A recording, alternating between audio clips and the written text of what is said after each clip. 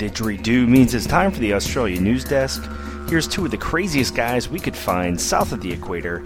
It's Steve Visscher and Grant McHerron from the Plain Crazy Down Under podcast. Dateline, 9th of February, 2014. I can't do this, mate. I'm too busy in celebrating. I just got married. Absolutely, you did. Congratulations in advance, Grant. Who would think we're recording this in advance anyway? Oh, we'd never do that. No, of course not. Welcome, folks, to the Australia Desk for episode 286. Now, Grant, seeing as you and I are busy this week away near Canberra celebrating your recently held nuptials, I don't think we can do a proper segment this week. So instead, we're going to play a snippet of an interview we recorded with Australia's Red Bull Air Race pilot, Matt Hall, which we recorded earlier in the week. Matt, welcome back to the show. Thanks, guys. It's always a pleasure to be with you. Well, Matt, now how many times have we bumped into you over the intervening years between Red Bull Air Race seasons and saying, is it coming back? Is it coming back? Well, finally it's back. Fantastic. Yeah, it's been a number of times, and it's actually good that it's back because I was about to get a tattoo on my forehead that says, I don't know. I've asked that many times. So yeah, now it's all happening, and I've got something to concentrate on again. That's fantastic. Now, it kicks off on the 28th of February and a slightly shorter race season, it seems. I think there's only 8 races in this season. It seems to me perhaps a proof or maybe a reproof of concept for the air race. Yeah, possibly. But funnily enough, it's actually a bigger season that I've ever raced in. We only, the 2 years that I was in it, I think they both started off as 9-race seasons, but in the end there were only 6 races held. So if they actually get all the races up and running, it's one of the biggest seasons they've actually completed, which is one of the things they were aiming at, was getting some security that when someone signed up for a race, they're going to have the race, rather than last time people would get a lot of advertising. There's going to be a race on, then pull out at the last moment. Yeah, I guess there's been a lot of talk here, from people that are the fans of the race and obviously disappointed that it's not coming back to Australia this time. But I guess my hope personally is that, if it really proves a success in 2014, then that might create a bit of an impetus for an expansion and maybe it will come back here to Australia. Oh, yeah. I think the intent is that, in fact, there's no doubt the intent is that the race is coming back and it's coming back to stay. There's always risk in anything as a restart, but they've put a lot of effort into making this thing be bigger and better and faster than it was last time. And they're signing up, basically everything that gets signed up at the moment gets signed up on a 3-year deal. So they're effectively saying we've got 3 years to get this happening, so it's a self-sustaining model, and Australia is part of that 3-year plan. So I'm reasonably confident that there's going to be something in Australia in the not-too-distant future. Well, that's excellent. Now, of course, we know that you've been very busy doing, the air show and the promotional work and everything else. Do you keep in much contact with people like Hannah Sark and Peter Besnier and all those people that I notice here on the Red Bull Air Race website that it's the same lineup as the last season pretty much? Do you keep in contact with those guys? Yeah, we've stayed in contact quite a bit. Some guys more than others. I caught up with them all. It was last June, I think it was, when I was over in Slovenia racing,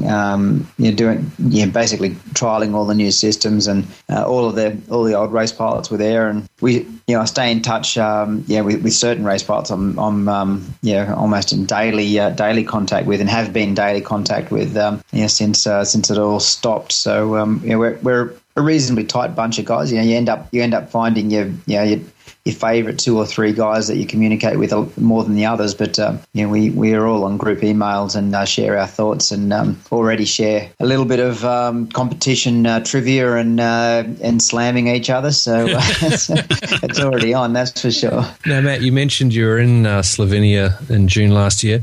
Was that the first of the workup sessions? How have you gone for getting back into the swing to be ready for racing? Yeah, you're right. That was the first training session. They had 2 training sessions. The first one was mainly to get all of the previous race pilots back up to speed and address all of the new stuff and look at new pylons and new rules and get all of our opinions. And that flying session went pretty well. So we basically, they just used European-based aircraft, so I flew Nigel Lamb's MXS. And it was one of those things that you sort of wonder, have I forgotten how to race? And I was actually the first guy down the chute on the first day we flew in the track. And I briefed myself, hey, I'll just take it casual. I've got 5 minutes in the track. I'll just take it pretty casual and fly above the pylons. I did 1 lap above the pylons. When I say above the pylons, I'm probably between 1 and 2 feet above them. So but we're measuring pretty closely at that point.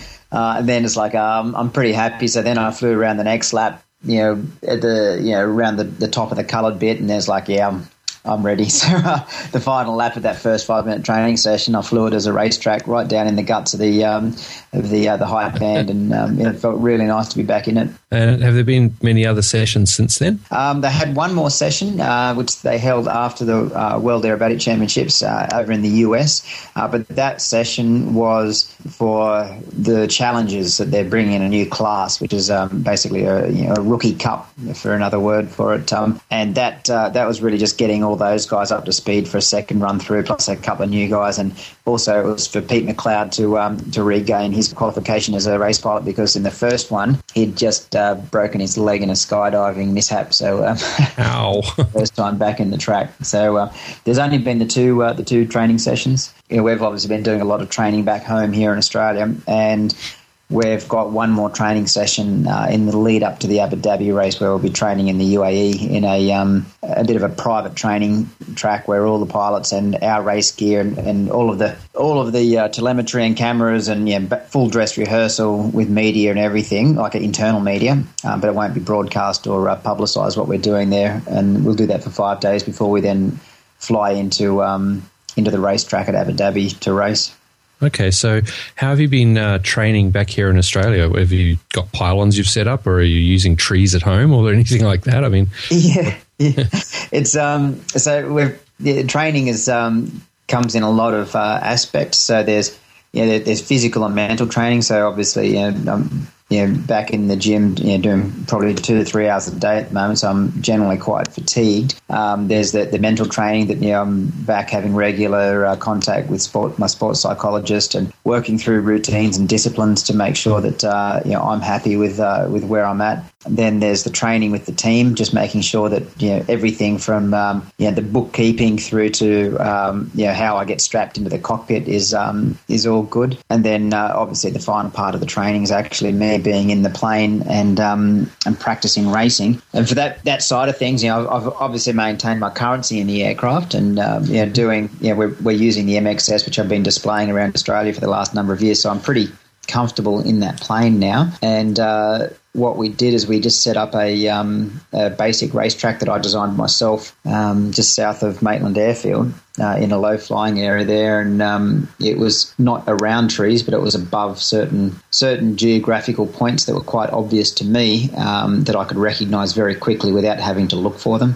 Okay. So effectively flying around at 100 feet. And then we actually debriefed that using our telemetry system to have something to aim at. So I was actually improving my times in the track, and then the team, I'd get back and do a full turnaround, be airborne again, somewhere between 12 and 20 minutes later to go out and fly the same track again. So we've done full dress rehearsals of racing here in Australia for the first time ever. So that was a pretty cool thing to do. And of course, one more question I should ask you. It's just you and me and Grant talking. I mean, you've got any secrets you're going to tell us about how you're going to take the Red Bull Air Race by storm and win every race? Oh, since no one else is listening now, I can tell you about the jet engines. Cool, no worries. Well, there we go, Grant. And of course, we can already predict in advance that Matt Hall is going to take all the honours. He already had them worried at the end of the last Red Bull Air Race season several years ago, but I'm sure he's going to go in and take the world by storm this time, and no skipping across the water this time like he did in Canada. Yeah. Save the walking on water for other people. It's time to focus and fly and not look into the turn. That was what he said went wrong last time. It's fantastic that the Red Bull Air Race has come back. As time went on and on and on, we were just thinking it was never going to come back, but I'm really happy to see that it has. Very much a proof of concept. I think there's not so many races going on this year. There are 2 in the United States, one at Fort Worth and one at Las Vegas, and we are hoping to get over to Las Vegas this year, fingers and toes and everything else crossed, to cover it this year. So that'll probably be the next PCDU overseas trip. You'd better start saving, pal. Oh, mate, it just cost me everything I had to come and do this. Well, there you get married. All right. Wait a minute.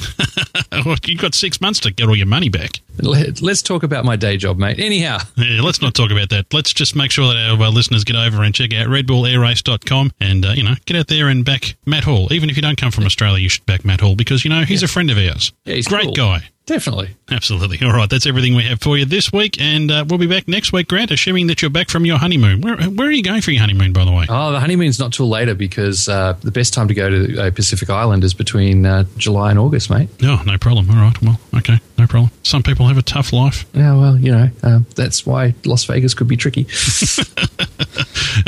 Details. Until next week. Cheers, folks.